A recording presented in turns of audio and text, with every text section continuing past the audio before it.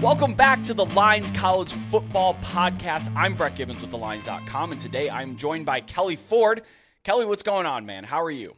I'm good, Brett. It's good to be back. Week 1 is in the books, and it was wild. I feel like, half the games almost went exactly how the numbers thought they would, and half the games you were like, what the heck happened in that game? Like, it was just crazy. So we had some crazy results. We had some fun results. We had some expected results. But yes, college football's back. If you weren't expecting upsets, this is not the sport for you. Someone even said, hey, it's 2007 2.0. I said, well, slow down there. That was the craziest year of college football we've ever seen. I'll give you, we had some good upsets, but until Georgia, Alabama, Ohio State, until they lose, this is not 2007. Let's not get it twisted. But it was an exciting first week, that's for sure. Yeah, exciting, yes. Frustrating moderately for those that were betting this slate. If you were on the side of the market, if you had good closing line value, your bets were pretty much worthless because they got eviscerated from Thursday to Friday, even into Saturday. Just some tough looks, a lot of bad beats. James Franklin punching that ball in against West Virginia to hit the over and also cover the spread. If you're on West Virginia in the under, I apologize. I was on Penn State in the over, so I didn't mind it too much.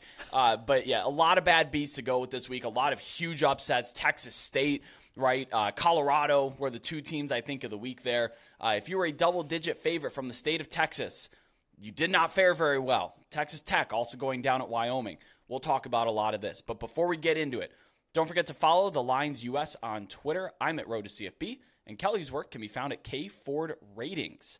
We'll be here every single week breaking down the college football slate as well as individual weeknight games. I mean, we've got a loaded slate this week. I can't wait. We can't get to them all, sadly. Like, I can't wait to dive into it, but we can't get to every single big game. As much as I would love to, we'd be here for like 40 hours talking college football. So hopefully we'll touch on some of the big ones, some of the exciting ones here. You can always scroll in the YouTube bar below to find different time codes for the games that we are covering. But Kelly, I feel like we cannot start this podcast without starting with this game here, and that is Nebraska at number 22, Colorado. How about it? Jumping into the AP Top 25. I don't mind. If it's an AP rating, who cares?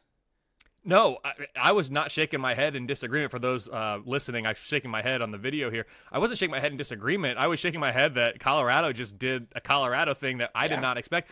Brett, I have them number 3 in my most deserving rankings. If you are now, and I don't have them power rated anywhere near 3 or even 22. Who knows? They keep playing like they are. They could be climbing up that list quickly. But in terms of what they've accomplished this year, relative to what the average top 25 team would be expected to have accomplished against that schedule this year, they have the 3rd most impressive resume by my numbers right now. So, yeah, I'm not shaking my head about them being ranked. They deserve to be ranked right now. We will see, how things go moving forward, but 2 years in a row, a team with heavy transfers, I've been too low on, so I'll get to that, I know. But, yeah, it's exciting stuff. Coach Prime's got them going. Yeah, how about this, though? Not only are they ranked, but they are also favored in this ballgame. They are a 3.5-point favorite now. I believe you could still find 3 without the hook in many places. Has an over-under 59.5. It's another Fox Big Noon kickoff. The Colorado Buffaloes are Fox's Dallas Cowboys this year, as they're just going to put them on. I'm serious. On their national television, they're going to be their brand this year. Do note, though, that is 10 a.m. local time in Colorado. Didn't matter last week. Not sure that's going to matter a whole lot this week. I mean, this game is sold out. I love this matchup. It was an awesome matchup in 2019. Had a walk-off field goal in overtime. Prime's going to have these boys ready to play their first home game against the historic rival. I know the coaches haven't been involved in this rivalry. Obviously, the players have not been, but the fans certainly have. And Deion Sanders certainly knows how to get his guys up here. This actually opened up Nebraska -1.5, or reopened, I should say, because they were 8.5 before the week got underway. But then it moved really quickly. People were big on Colorado. I'll be honest, I actually jumped on an early money line there. That's not actionable information at this point, but I did jump at Colorado money line on the plus side of that there. We need to talk some performances, though, because Colorado, great performances. Nebraska, not so great. Jeff Sims had the most turnover-worthy throws last week. He had 4 of them, 3 of which turned into interceptions. It's an early sample size, so I don't know if that's going to regress or progress. If you're throwing turnover-worthy plays, then more likely than not, they turn into those turnovers. But 3 out of 4 seems kind of high for me. Also, another shout-out here, offensive tackle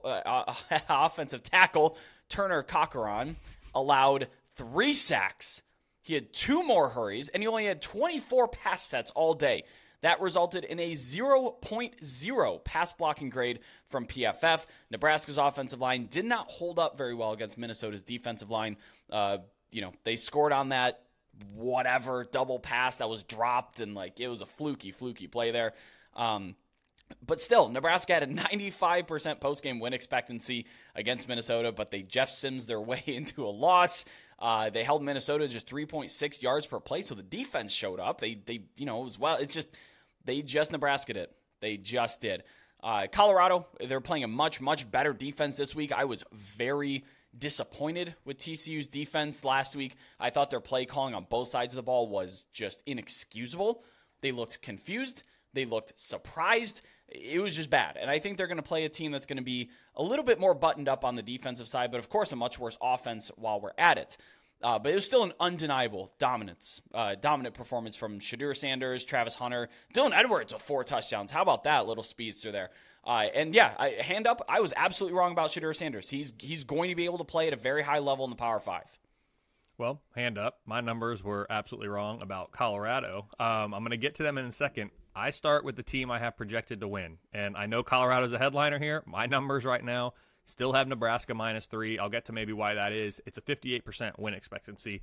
Nebraska's coming off yet another one-possession loss in walk-off field goal fashion. It gave Minnesota that 13-10 victory, as you talked about, Brett. At this point, it's just ridiculous how many times Nebraska is losing close games, and it doesn't matter who the head coach is. It's just, they're cursed. It's crazy. They've got to change that somehow, some way. I thought 2022 would be the year after a good team in 21 with so much bad luck. Well, 2022 wasn't the year. 2023 is starting off the same way. Despite the loss, though, the Huskers are actually up half a point in my ratings from last week. They're coming in at number 50 now. The offense was worse than expected. They fell from 68 to 76, but you mentioned it. The defense was much better than expected, rose from number 48 all the way up to number 22. You can ask how good is Minnesota's offense. You can ask about any team in the Big Ten West. I get it. We are adjusting for opponent here. This is what we're going for. I currently have the Nebraska defense as the best unit in this game, and they're certainly going to be tested by this Colorado offense. Yeah, I wanted to just back you up really quickly to interrupt here. You said that you have Nebraska favored. I have an interesting stat that I have been tracking since Chris Felica the Bear, had brought it up a few years ago. Unranked teams like Nebraska that are favored over teams ranked between 20 and 25, I know it's a lot of qualifiers, but a classic thing, Nebraska at 22 Colorado, have won 28 of 35 matchups straight up since 2010. Last year, those teams went 6-3. So the odds don't favor them currently, but they did open as favorites, and your numbers are saying that they are favored here. That's just an interesting trend. It's an interesting statistic. And you said Colorado's deserving of being 22, but maybe not necessarily power 22. So if you are looking to bet Nebraska, there is some historical data behind you where you could take a moneyline flyer. Totally. And I think that's an interesting stat. You're right. And I think it speaks to how the AP poll voters historically have ranked teams. I think they put teams that are in there. And again, ranking with a resume versus rating from a power model, two very different things. I think by the end of the rankings, people are kind of merging those two things together. I think it speaks to how voters are ranking teams in those ranges, so I'm not overly surprised by that stat. I'm probably a little surprised at just how lopsided that's been, but I'm not surprised that the favored unranked team wins more times than they don't, because that's the power rating world, and that's looking forward. The ranking is what's a resume, that's looking backwards, which is not informative for projecting forward. So again, I'm getting down the weeds on that, but I do think that's a good stat. For Colorado, only Oklahoma rose more in my power ratings this week than the Buffs. They're up an impressive 6.3 points. They're now number 70, which is 28 spots higher than they were last week. It's the largest jump I had in my rankings from week 1 to week 2. Colorado is clearly better than I was giving them credit for, and I'm not necessarily surprised by that. The same thing happened with USC last year. What is a bit surprising to me is just how easy this offense made it look against last year's national championship game finalist TCU. And I do think, I'm not trying to take anything away from Colorado, certainly. I do think it's fair to question, is this TCU team what we expected coming into this year? Because, 2022, they were really good last year, and they had a magical season. They won a lot of close games. Was that a one-hit wonder team? It's too soon to say, but that's, if we're going to give credit to Colorado, we do have to question How good was TCU? We will learn that in the coming weeks, and things will adjust themselves. Colorado will find its level. Water always does.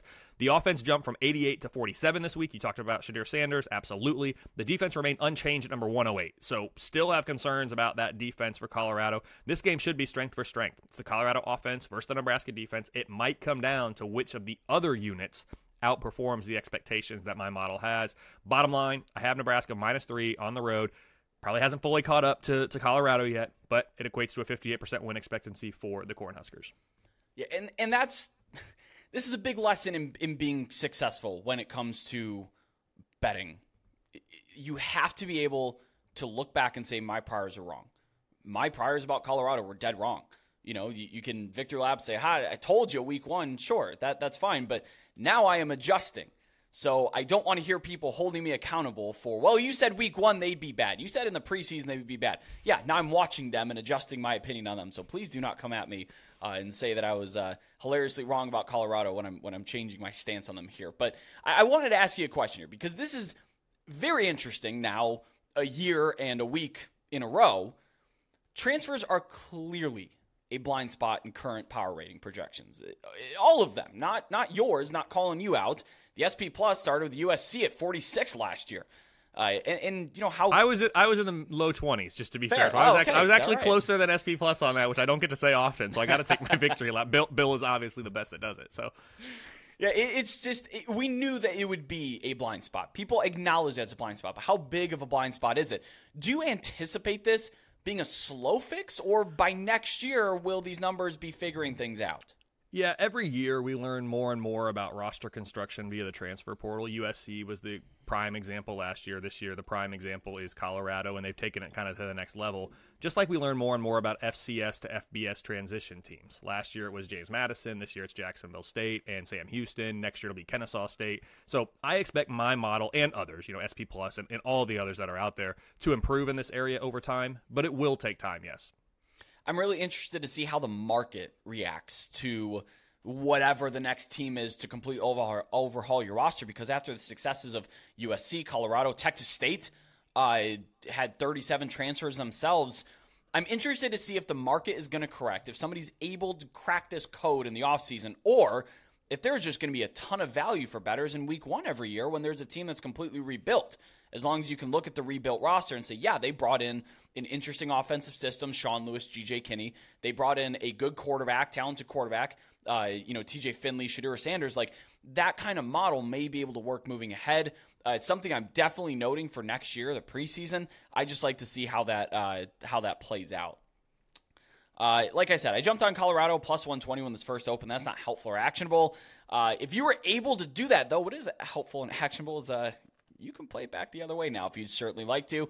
I don't recommend doing that because sportsbooks don't like it very much, and they'll limit you pretty quickly if you're doing stuff like that. But it's tough to recommend taking the points with the Huskers on the road at this side of 3. There are some 3.5s that are popping. If you can find that, that's more of a consideration in my opinion here. But I'm actually more interested in Travis Hunter's receiving yards. It's at 63.5 over at FanDuel. I'm interested in taking over there. I think Nebraska's secondary, even though the defense as a whole is better, I don't think Nebraska's secondary is somebody to match up with him. I mean, Travis Hunter made Josh Newton look pedestrian, and Josh Newton is a preseason All-American. This wasn't some chump that he was beating up on. Like, he dominated him, had a sick touchdown catch that unfortunately was just out of bounds. But, I think I'm looking at over his receiving yards. And Deion's the type of coach to force the ball to his guys to get a Heisman campaign going. Of course he is. He's a showman. He knows what's up, so he's going to force the ball to Travis Hunter there because he played so many snaps both ways, garnering a ton of national attention. I saw him compared to Shohei Ohtani. So he knows he's keeping up in the media. He knows what's up. I think he's going to force the ball to Travis Hunter. I think this is a good opportunity to take over the yards before the market catches up to it. Plus, I'd consider anytime touchdown at plus 110. He was targeted multiple times in the red zone. And he's just better than anybody else he's going to be lining up against for the vast majority of the year. So I think I'm going to be able to target that. If you're a DFS player, if you're allowed to do that, Travis Hunter almost certainly is a lock depending on his salary. Okay, moving forward. That was a lot about Nebraska, Colorado, but of course it was going to be, I think we fully expect that there. Let's talk the number 12 Utah Utes. They are favored by 7.5 points on the road at Baylor. with an over-under 47.5 points. This game, I had to double-check this one, kicks off at noon on ESPN, noon Eastern. Early game there for Waco. These two teams have never met on the gridiron before, and yet they're going to be Big 12 foes next year. So interestingly, they're going to go from never playing to playing, maybe not every year, but consistently. Now, important to note, Blake Shapen, he is out 2 to 3 weeks with an MCL injury. Sawyer Robertson is going to start in his place. He's a pretty good-sized kid, former 4-star prospect who started out with Mississippi State, transferred in. Pretty good short and intermediate passer, has some pretty good zip on the ball. He's got a decent arm. He's not a burner with his legs, but he will and can move when he needs to. Now on the other side, Cam Rising, Brant Keithy, they're still questionable. They didn't play last week. A lot of guys didn't play last week for Utah. That were a lot of surprises. We'll get into that here in a second. Last I saw, they called Cam Rising a true game time decision. So keep in mind there, the market is certainly taking into account that he is not guaranteed to play. But we saw Bryson Barnes come in and first play of the game, 70-yard touchdown. So he's pretty talented. I think he'll be able to keep things together. One thing I was really concerned about, Baylor's offensive line was absolutely whipped by Texas State last week. 2 starters on that Baylor offensive line allowed 13 pressures against Texas State's defensive line. And no offense to them, but they're not Utah's defensive line. Last week, a lot of guys didn't start. They were missing Junior Tafuna. He was out. He's back this week. They're starting missing 2, I think, starters along that offensive line, defensive line, at least. Now they come up and they get to absolutely feast on this Baylor offensive line that did not play very well. If you got the opening number under 7, congratulations. That's a great bet. I wasn't able to scoop it up, and that probably isn't coming back.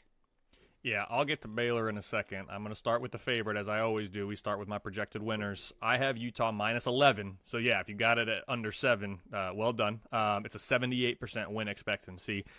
While my eyes weren't overly impressed with Utah in their 24-11 home win against Florida, and all eyes were on them, it was that weeknight game. They had the primetime slot, no NFL going yet.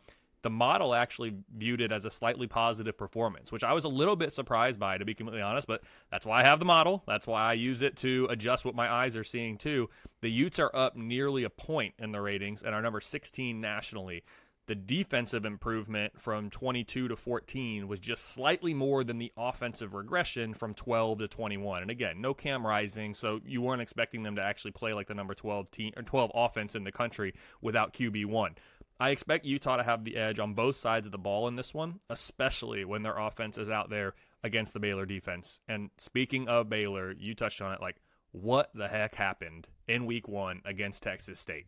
97% win expectancy. It's the highest of any team that lost the game in week 0 or week 1. It means Baylor is currently my number 1 underachieving team early in this 2023 season. I mean, again, it's going to change, but you're behind the 8 ball by a whole game now. I mean, you had a 97% win expectancy. That's 0.97 wins you're expecting to get. You got 0. You're nearly a full game below expectation before you've even gotten on the board. Like, this is not good for Dave Aranda and the Baylor Bears, a team that many people had as kind of a sleeper pick in the Big 12, a chance to maybe bounce back after a good 21, not a great 22. Can they get back to that form?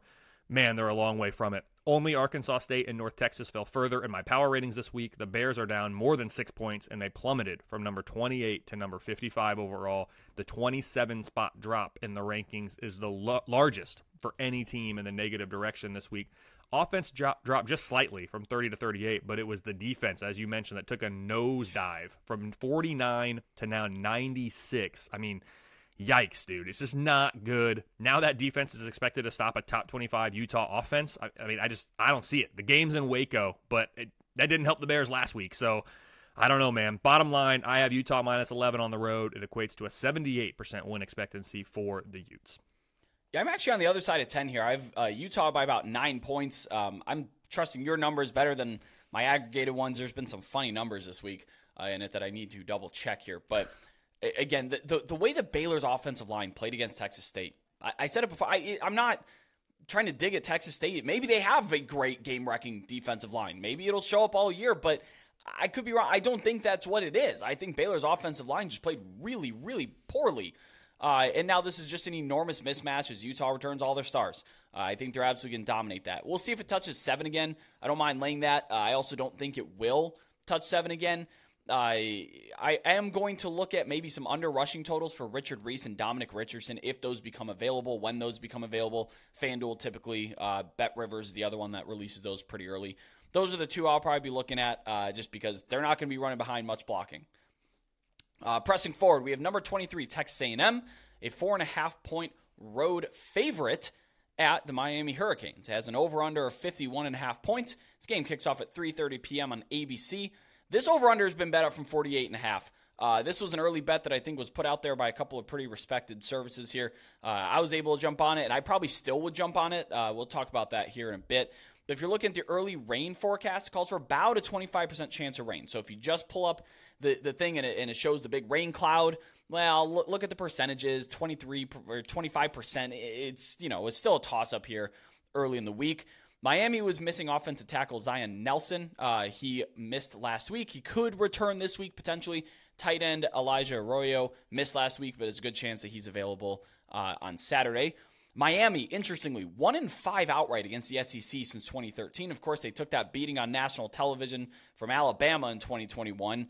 But yeah, 1-5 against the SEC. And also Jimbo Fisher is 8-1 against Miami straight up, dating back to his days at Florida State. But that is dominance, and we've talked about it on this before. I do believe in a coach having a team's number and being able to beat them consistently. Jimbo Fisher, good track record against Miami. The SEC, good track record against Miami here.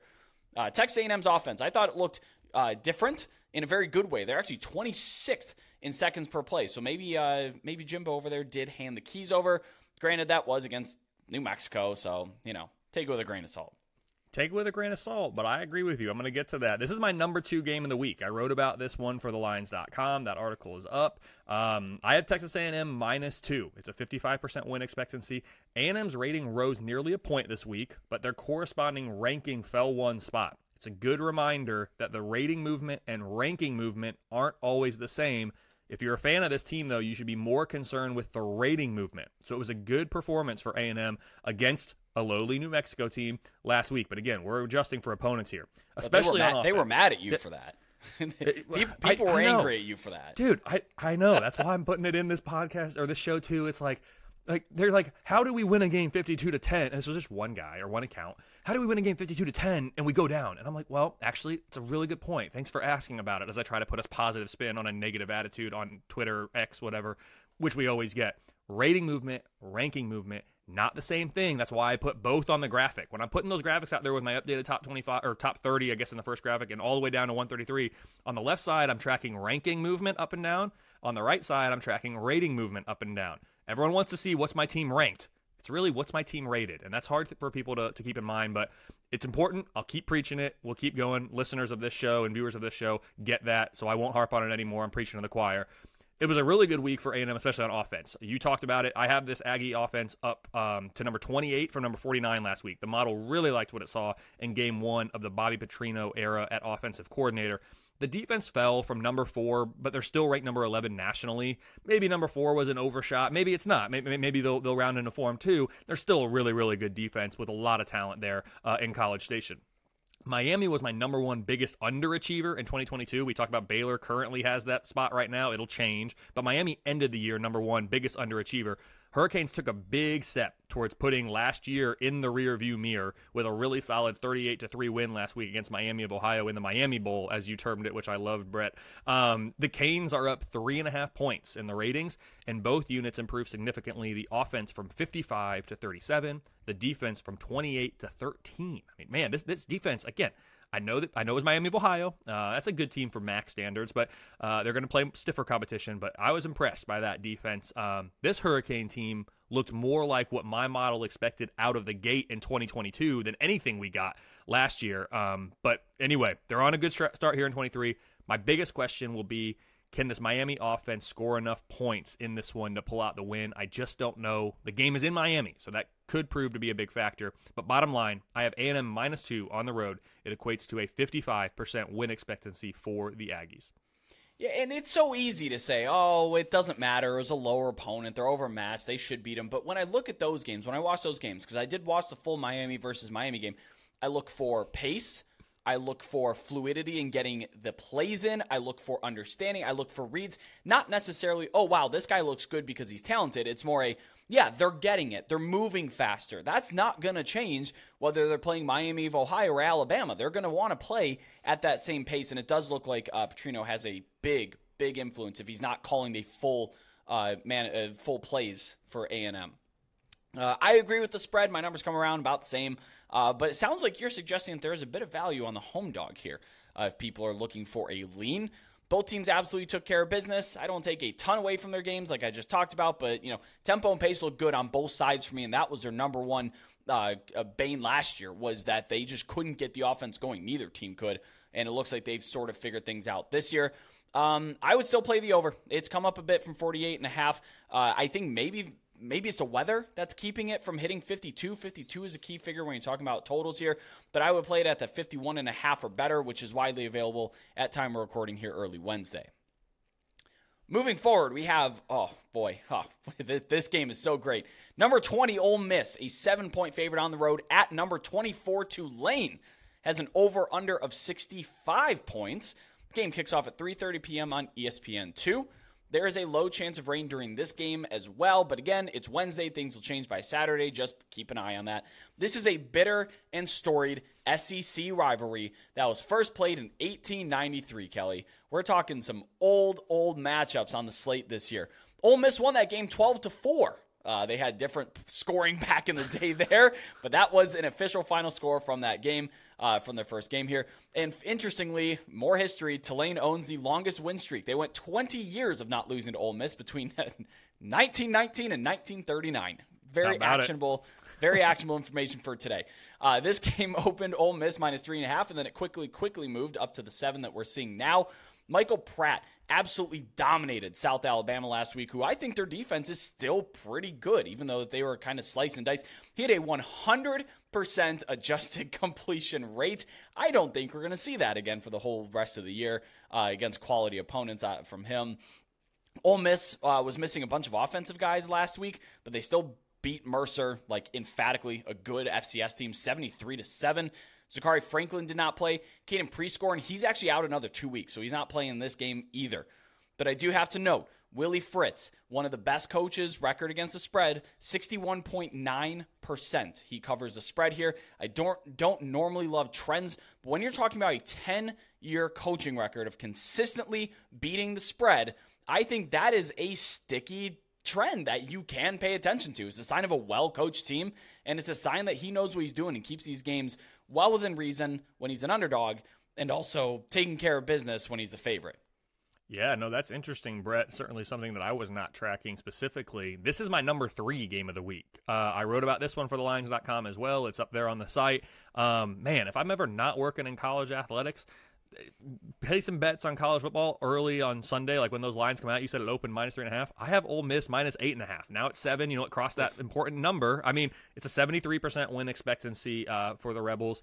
The Rebels absolutely demolished Mercer, 73-7 last week, and their K-Ford rating improved nearly 5 points as a result. The offense improved from number 16 to number 7.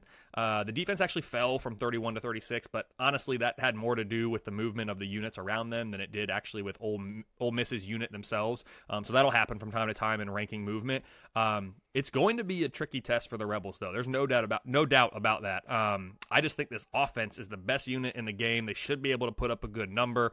Tulane is my highest power-rated Group of 5 team at number 38. That's up from number 44 last week when Tulane took down another G5 power in South Alabama out of the Sun Belt by a score of 37-17. I mean, they were a good team, and they showed that, hey, we're the class of the G5 last week against South Alabama. The Green Wave offense is now inside the top 20 nationally, and the defense improved 10 spots as well, up to number 53 in the country. This is the only game all season in which my numbers project Tulane to be an underdog. They'll have the home crowd behind them, the confidence that they can beat anyone following last year's Cotton Bowl victory over USC. This should be a phenomenal game. You mentioned Fritz's ability to perform well against the spread too. This has the makings of a great game. It's not every day you got a Power 5 team going to a Group of 5 home. I'm excited about this one. Bottom line, I have Ole Miss minus 8.5 on the road. It equates to a 73% win expectancy for the Rebels. Big disagreement here, and I don't mean personally. I mean, my ratings have Ole Miss by only 3.5 on the road, and you have 8.5. Interesting there. Looks like my numbers suggest that there's some good value in the home dog. Your numbers say no. Take the visiting SEC team here. It's kind of hard to parse out what we're getting from Ole Miss as they just absolutely rolled Mercer, who's number 32 in the FCS, but that's down because they got killed. At minus 7.5, I'd probably be patient and see what happens. If it kind of slides or wiggles down to 7, I'll probably play Ole Miss. If it doesn't, then I'm probably hands off. Just because, or I'm sorry, I said wiggles 7. No, I play Tulane, not Ole Miss. If it touches 7, I'm grabbing Tulane as the home dog or that 7.5. But if it's not moving, I'm just apprehensive for that because I don't like being on the opposite side of the market. Do not love fading steam. I love not having to worry about these things, dude. Let you worry about all the line movement, where we're at with everything. Here's what my numbers say. You all figure out what you want to do with them. I absolutely love that. It just makes it so much less stressful for me. I know you love it. I know the people watching this love it. That's what a lot of fans are liking about college football. What makes it interesting to them. I know I'm in the minority on not doing it, but I love it. It's great conversation and good fodder, and I like when our numbers disagree. It makes it even more fun. Moving forward, we have interesting. This game went from not interesting to very interesting in a week. We have Texas State on the road at UTSA. Going to talk the Bobcats on this episode here, something I thought we'd never get a chance to, and I'm so excited for it. UTSA, 12.5-point home favorite with an over-under of 65.5. Game kicks off at 3:30 p.m. on ESPN+. So you're going to have the streaming service to watch this game. It actually opened with the Birds at 10-point favorites, and then that climbed pretty quickly. Not through any key figures or anything, but it is worth noting. Have to state off the top. This is a classic letdown spot for Texas State. Coming off that high on the road, going back on the road to play at the Alamo Dome, only 45 minutes down the road from San Marcos that they're playing in San Antonio. It was their first win versus a Power 5 team in school history. Now, they haven't been in the FBS that long, since 2012, but still, big mark there. There's 18 explosive plays combined in week 1, plus 18 havoc plays. Texas State and Baylor was exceedingly watchable, even outside of the upset there. But I was actually really impressed with Texas State's defense. Even though they gave up a lot of explosive plays, I mentioned earlier in our Utah-Baylor preview that Texas State's defensive line just dominated up front. Ben Bell, he had a 37.5% win rate on his pass rush snaps, and an 18.8% PRP, which is the total pressures, hits, and sacks. So he was in the backfield frequently and often, making a fool of the Baylor offensive line. Texas State's offense, 14.3 yards, ADOT, average depth of target for TJ Finley, and 22.5 seconds per play. That's the 11th fastest pace in the country from last week. UTSA, offense didn't look great. Frank Harris didn't look great. They only had a 37% success rate against Houston, as well as a minus 0.2 EPA per drop back. And when you're talking about Frank Harris, who's a stud, and with the decent receiving core, I know they're out JT Clark, but yikes, not great. Not a good performance that they turned in there. They threw 3 interceptions, forced no turnovers themselves, or 4 for 13 on third down. They had 7 explosive plays, though, which is good. And they also finished with a 53% post-game win expectancy. But all those turnovers just couldn't get it done. Yeah, agree with a lot of that, Brett. I have UTSA minus 13.5 in this one. It's an 83% win expectancy. The Roadrunners, you mentioned, fell 14-17 in a tough, evenly played, you said 53% post-game win expectancy. That means it's evenly played game at Houston last week, which is exactly what the model expected, actually. The 2 unit rankings moves were perfectly offset. The defense improving from 78 to 60, the offense falling from 37 to 61. You mentioned the offensive struggles. My numbers agree with that. Means UTSA held steady at number 54 overall. Texas State, on the other hand, they scored the upset of the season to date. We've talked about it. 42-31 win at Baylor in week 1. Catapulted the Bobcats to number 4 in my most deserving rankings early on here. They're number 1 on my 2023 overachievers list. Subject to change, but that's where they are currently. Only Oklahoma and Colorado experienced a larger rating boost than Texas State, who is up 6.3 points this week and 24 spots from number 124 to number 100. You said you were impressed with the defense. I was too, but my model actually expected it. The defense held steady. They're still around number 70. Not a whole lot changed for me. The difference was the offense skyrocketed. I had them second to last. There was a lot of turnover. We talked about this team in the preseason. There was a lot of roster turnover. Didn't know what to expect. I had them second to last. They're now up to number 104. So again, still the weaker side of the ball, but that's great improvement for just 1 week. And if they can continue that, watch out. They could end up being a player in the Sun Belt as they have the number 3 defense in their own division. You know, you pull an upset or two. They've already done one. You pull an upset or two in conference, and you could be right there. The model was very impressed. Now I'm curious if that performance can be replicated against one of the better teams in the American. You said it's a classic letdown spot. I don't know how they're going to be feeling. I mean, they're going to be feeling good. Are they going to be able to get refocused? Don't know. Bottom line, I have UTSA minus 13.5 at home. It equates to an 83% win expectancy for the Roadrunners. Yeah, I would probably look to play over Texas State's team total. Those numbers are not yet out. Those should be out sooner rather than later. But it's because I really do believe in this offense. I don't think what we saw against Baylor was a fluke at all. Baylor's defense not great, but that's not why they scored a bunch of points. I think if you get anything under 28, that's playable in my mind. Taking Texas State's team totals probably, honestly, over the whole year. I'll also take a peek at rushing totals for Frank Harris since they generated a lot of explosive plays, and Texas State has a propensity to give those up. I don't victory lap often, but I am going to take an early one.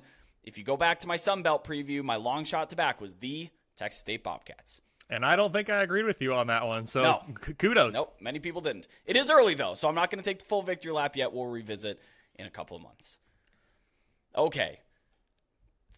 Get ready. Buckle your belts, folks. We got the Sickos game of the week. It is the Cy-Hawk game. We have Iowa, a 4-point favorite at Iowa State, with a beautiful over-under of 36.5 points. This game kicks off at 3:30 p.m. on Fox. They are battling for the Cy-Hawk Trophy. This is the first time that we've talked Iowa State on this podcast in terms of teams this year, and since they had that gambling investigation kind of clear up a little bit, 5 starters are suspended. It's like their 5 best players. We're talking Hunter Deckers, Jarrell Brock, like defensive linemen. Like a lot of these guys are not going to be playing probably ever again. And they're definitely out for this game. And yet they still managed a 30-9 win over Northern Iowa, who's the number 18 FCS team per my ratings. Actually, like solid win. That number dropped from, I think, Iowa State minus 21. Props to them for nailing it on the open, but it closed at minus 6. So there's a huge middling opportunity there that I did try to take advantage of. It was pretty close. The power rating's still like Iowa State, too. I have them 37th. I'm not sure, though. This feels like a team that'll fold against better competition, given the state of that roster. And then on the other side, take a drink. Iowa's offense didn't look great. Two quick scores, then absolutely nothing. You have to score points on Utah State. They showed an ability to score, and they just stopped. I don't know. There's no excuses here. They didn't get their 25 points. That's an opportunity to score 40. So when you play Wisconsin and you only come away with 10, or you play with Minnesota, you only come away with 10, you have a little bit of leniency there. Brian Ferentz, good riddance, man. I think he's probably toast. There are only a handful of Power 5 versus Power 5 matchups you can put in the sicko category, I think. This one probably makes the cut, if we're being honest. I agree with you. It's still an interesting game, and it's a rivalry game. I love that. Early in the year, we don't get many of them. I have it as a pick'em, so I think it's going to be a really competitive game. I get it. There's uncertainty still around these teams. What do they look like without these players that aren't available? I have a 51% win expectancy for Iowa, so this really is a true toss-up. Despite the 24-14 win against Utah State in Week 1, the model was not impressed with Iowa. They're down more than 2 points in the ratings, and they fell from number 27 to number 37 in the rankings. The defense lost its number 1 unit rank, but it's still number 3. I mean, this is still a really good Iowa defense. The offense fell, though, from 86 to 94. I was hoping to see some improvement from this unit from year over year. Had them 86 coming in. They're down already. You said it. I'm going to say it. I don't think this team can average 25 points per game against Big Ten defenses when it couldn't even get to that threshold against a Utah State defense that I have ranked number 93. You play in the Big Ten West. There's a lot of really good defenses. If you can't get it against Utah State, I just don't see it happening against the Big Ten throughout the year. So I don't think they're going to get that performance incentive bonus, and I don't know what that does for his job moving forward there, Ferentz. But who knows? I'm not going to clamor for anyone to lose their job. I certainly wouldn't appreciate if someone did that to me. But at some point, the performance has to back up the validity of you being in the role. We'll see if he can get it turned around this year. Hasn't happened to date. Iowa State beat a good FCS opponent, as you said, in Northern Iowa in Week 1. basically looked exactly like the model expected. Cyclones rating is up 0.1 points, like very minimal. Their ranking is down 1 spot to number 48. So again, very minimal. The offense up just 1 spot to number 83. The defense is actually up 5 spots. It's now number 7. So again, I think this is a really good defense. Both these defenses are incredible, as they usually are, with the Cyhawk game. Whichever offense is able to make a big play or two, I know you're pushing your luck trying to get 2 big plays from these offenses, it could decide the outcome of the game. I know the general college football fan loves points. I get it. I love rivalries, and this is a great one to me, even though the offenses aren't the high power that we want to see. We get it in week 2. We don't get many early in the year like this, as I said. I am very excited for this one. I am a sicko, I guess. This one, to me, it's a sicko-adjacent game for different reasons, but it's a rivalry game. How do we not get up for those if you're a college football fan? It's in Ames. That could be a big boost for the Cyclones. Bottom line, I have it as a pick 'em, 51% win expectancy for the Hawkeyes. Honestly, I have to go with the system play. Under. Taking under the points. I'd love to get 37 or 38. Those do matter a little bit here, and we're getting 36.5, so just under that. I don't think that's low enough. These offenses are dreadful. They played 10-7 was the final score last year. 3 of their last 4 matchups dating back to 2018. The winner has scored in the teens. FEI projects 20 total points, so betting any number. Doesn't matter. I'm taking under. It's crazy. You're not wrong. It's just crazy. Yeah. Okay, this is the game of the week. I'm curious to know where it is on your season rankings for watchability. We have the number 11 Texas Longhorns at the number 3 Alabama Crimson Tide. Bama is a 7-point home favorite. This game has an over-under 54.5 points. Kicks off 7 p.m. on ESPN. That's their college game day choice. This game is probably going to be pretty electric. Alabama, interestingly, is now the number 1 power-rated team after week 1. I saw that move in many rankings and the aggregates as well. Jalen Milroe, looks to be the starter again this week. I don't think we learned anything about him, though, from the MTSU game, but we are going to learn a lot about him this week. There's going to be usable data points on both of these teams following this game. Alabama carries a 56-game non-conference win streak into this. As close as they came was that 20-19 win against Texas last year. A lot of people are saying Texas could win this game this year. Maybe it is at stake here, but currently on a 56-game non-con win streak. Texas, they were as vanilla as could possibly be last week. They were a little bit sluggish to start against Rice, but they ended up taking care of business. I think it's because they didn't want to show their hand for anything for this game. My favorite matchup to watch, maybe in the whole country this week, is the Texas wide receivers against Alabama's defensive backs. We're talking the number 4 defensive back unit in the country and the number 5 wide receiving core, according to Phil Steele's preseason unit ranks. I think it's still early enough in the season to count those as a considerable, at least. This may be the only unit in the country, capable of manning up Texas's pass catchers. I don't know that there's many others that can go toe-to-toe with the amount of depth and talent that they have. It's going to be an absolute fight. Yeah, thanks for asking the question on the front end. Let me look this up over here, Brett. So I've got it for you. Last week, I had this game with a watchability score of 95.5. Oh, yeah. I mean, that would have been a top 10 game of the season. I had it number 6 in the preseason. I now have it number 29 on the year. It's still my number 1 game of the week, but it's down from 95.5 to 89.8. A couple reasons for that. Alabama is improved. You said they were your number 1 power rated team in your aggregate. They're my number 1 power rated team as well. Texas fell from number 6 to number 12, and because Texas was already the underdog, now they're a bigger underdog, so it's hurting the overall competitiveness component of the watchability score. The average quality is still really, really good, but the competitiveness has taken a hit now. This is my number 1 game of the week. Like I said, I wrote about it for TheLions.com. That one's up there on the website. I have Alabama minus 12.5 now, which I think last week it maybe was like 8. So 4.5 point swing with Alabama coming up and Texas going down. It's an 81% win expectancy. My previous number 1 Georgia and number 2 Ohio State struggled for parts of their games in week 1. Alabama looked good from the jump in their 56-7 win over Middle Tennessee. The Tide are now 1.5 points clear of the Bulldogs and Buckeyes in my power ratings, and they boast the number 2 offense and number 6 defense in the nation. This is now projecting as Alabama's most difficult remaining game of the season. It was kind of a toss-up before between this one and the home game against LSU. We saw what happened to LSU. Their power rating went down accordingly as a result of that game. So this is the toughest test of the year by my numbers for Alabama. They're getting it early here. I expect Nick Saban to have these guys ready after the scare in Austin last year. They pulled it out, but it was a 19-20 victory for the Crimson Tide in Austin a year ago. Even though Texas won 37-10 against Rice in Week 1, the Longhorns' performance, as you mentioned, did not live up to the model's lofty expectations. So Texas is down, like I said, from number 6 to number 12. The defense actually improved. I liked what I saw on that side from number 16 to number 12. So really good defense.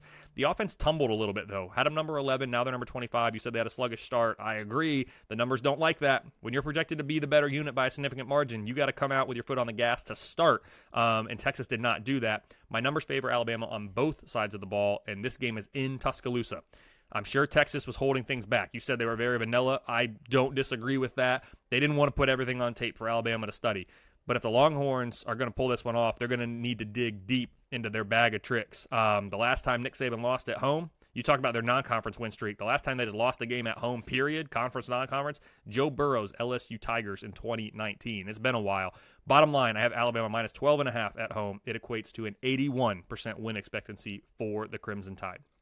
I think a big question is, well, how is Quinn Ewers going to play here? Because he played really well until he got hurt in last year's game, but on the road, he's actually been pretty solid. And I have to give a shout-out to the College Football Nerds for sharing this data here that I'm going to share here. 67% completion rate, 8.4 yards per attempt, and under a 1% interception rate on the road. Not bad. He didn't play very well at the end of last year, but I think he'll be able to come in here. The numbers suggest that he may be able to come in here and play a pretty solid game. The numbers say Alabama's undervalued. Your numbers say it. My aggregators say it. There's about 11.7, so 12 right by you. So I'd probably take 7 or better if I had to bet on this game. But to be honest, I don't think this is a game I'm going to bet on in terms of spread and total. It's just one that I'd like to sit back and enjoy and learn some things about these teams. Number 13, Oregon is a 6.5-point road favorite at Texas Tech. Game has an over-under of 66.5 points, projecting a good old-fashioned shootout in Lubbock. This game kicks off at 7 p.m. Eastern on Fox. Texas Tech jumped out to a 17-0 lead. The laying the points with Tech on the road was looking really, really good. And then they gave up 20 straight points. They had a total of 6 offensive plays in the middle 8. Wyoming had 18 for reference there. They were unable to get a single interception on 3 turnover-worthy throws from Andrew Peasley, and they made him look absolutely surgical. Peasley, not that great of a quarterback, although I do have to give a hat tip. That last throw for the tying touchdown was genuinely excellent, like unbelievable. I'm sorry, the winning touchdown, genuinely excellent there. But Texas Tech had an 83% post-game win expectancy. Come on, guys, what are we doing? Why are we going on the road to Laramie and laying games like this? I asked this last week, even though I was laying the points to the Red Raiders. I mean, shoot, what are we doing? Lubbock, though, it is a difficult place to play after dark. Oregon's coming from Autzen, so they have their own home field advantage that they know and that they're comfortable with. But Lubbock is a darn difficult place to play, especially when you're talking about at night here. I wouldn't take too much stake in that loss to Wyoming. I think it was a look-ahead spot. It's a weird place to play. Just all those things. Oregon on the other side dropped 81 on Portland State. Come on, guys. Just they were handing the ball off, and Portland State couldn't do anything about it. That is a 65th ranked FCS team if you're talking numbers here. If Texas Tech's defense made Andrew Peasley look pretty good, again, he finished top 30% in EPA per dropback last week, then I fear what Bo Nix is going to be able to do in this game. Better pass catchers, of course, a Heisman candidate, much better player. Tech did pretty well at the line of scrimmage. They did stop 15 Wyoming runs at 2 yards or fewer. But there's a lot more speed and depth and health from Oregon. You're talking Bucky Brooks, maybe the best running back in the Pac-12, one of the highest graded from last year. The backup, Noah Whittington, who is a really talented kid from Western Kentucky. He missed last week, but he should be good to go this week. So, better opponent.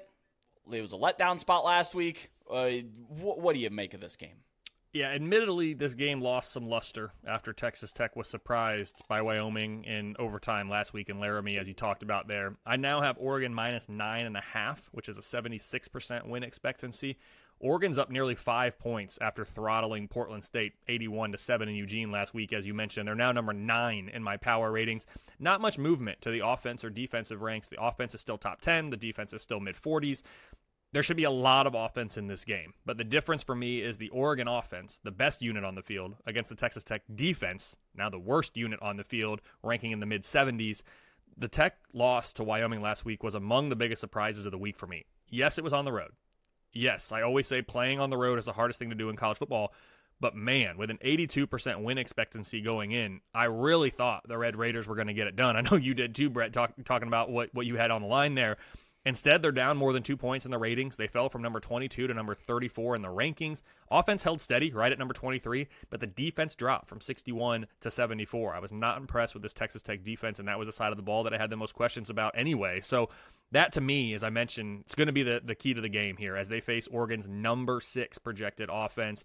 Texas Tech should be focused after the wake-up call in week 1. It really wasn't a wake-up call. I mean, you got beat. You're awake. Holy cow, what's going on? Can't happen again. The game's in Lubbock. These fans should be amped up to help the team avoid an 0-2 start. I just don't know if it's going to be enough. This was a sexy pick for a lot in the Big 12. It was a sleeper pick in the Big 12. A lot of hype around this team. It is not the start to the season they expected. I don't think this is the week they get it turned around, though. Bottom line, I have Oregon minus 9.5 on the road, which equates to a 76% win expectancy for the Ducks.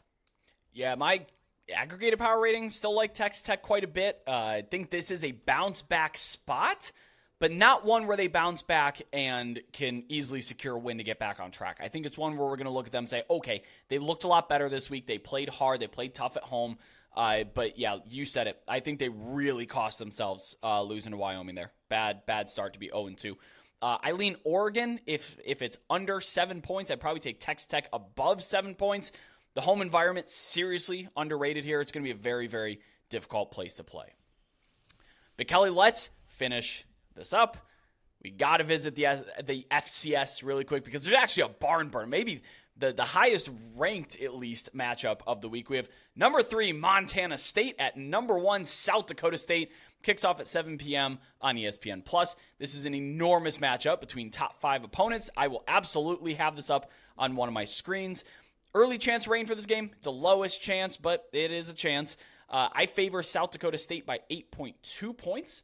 But intriguing matchup here. South Dakota State's rush game with Isaiah Davis, who's been in school for what seems like 17 years, running guys over consistently, and Mark Gronowski versus Montana State's rush defense that allowed only 57 non-sack rush yards last week. On the other side, you have South Dakota State against Montana State's rushing attack. Montana State wants to run the football. They're going to run it a ton. Last week, they piled up 402 yards on the ground. True freshman Scottree, I think it is, Scottree Humphrey. He had 114 rushing yards and 3 touchdowns. Pretty impressive there. This is probably a preview of a matchup we're going to get later on in December. I'm wearing the Montana State shirt, but I unfortunately I have to fade them. I'd probably lean anything South Dakota State under minus 10. Yeah, my power ratings for my FCS light model match up actually with the rankings of these teams. I have number 1 South Dakota State. I have a minus 5.5 at home against number 3 Montana State. Again, with my FCS light model, which I've introduced this year. You know, we skipped a lot of games. Notre Dame, NC State, Wisconsin at Wazoo, Auburn, Cal, UCF, Boise. Even Arizona, Mississippi State. I would love to talk about all those games. I do have action on some of those. So if you are interested in hearing some of those plays specifically with Mississippi State, Arizona, please hop on over to our Discord server. You can find the bets over there. And you can also connect with over 4,000 sports betting fans and get live updates in the college football server. Join a sharp and active community. People were talking there at like 1:45 a.m. yesterday about Sean Lewis and Georgia Southern. Like, there's some good conversation there. Don't forget to subscribe to Lions YouTube for weekly college football odds and betting videos all season long. Subscribe to us on your podcasting app of choice, be it Spotify, Apple Podcasts, Google Podcasts. And if you liked what you heard, please drop us a review and let us know your leans in the comments or what you thought about our leans in this game here or our numbers. Kelly, before we get out of here, please plug where everybody can find your work.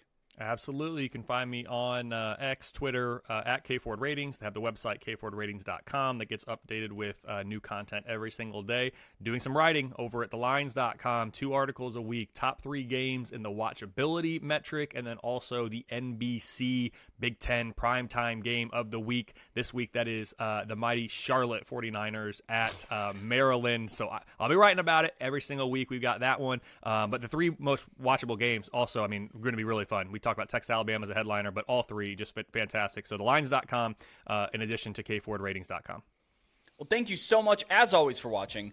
I am Brett Gibbons. That's Kelly Ford, and we'll see you all next week.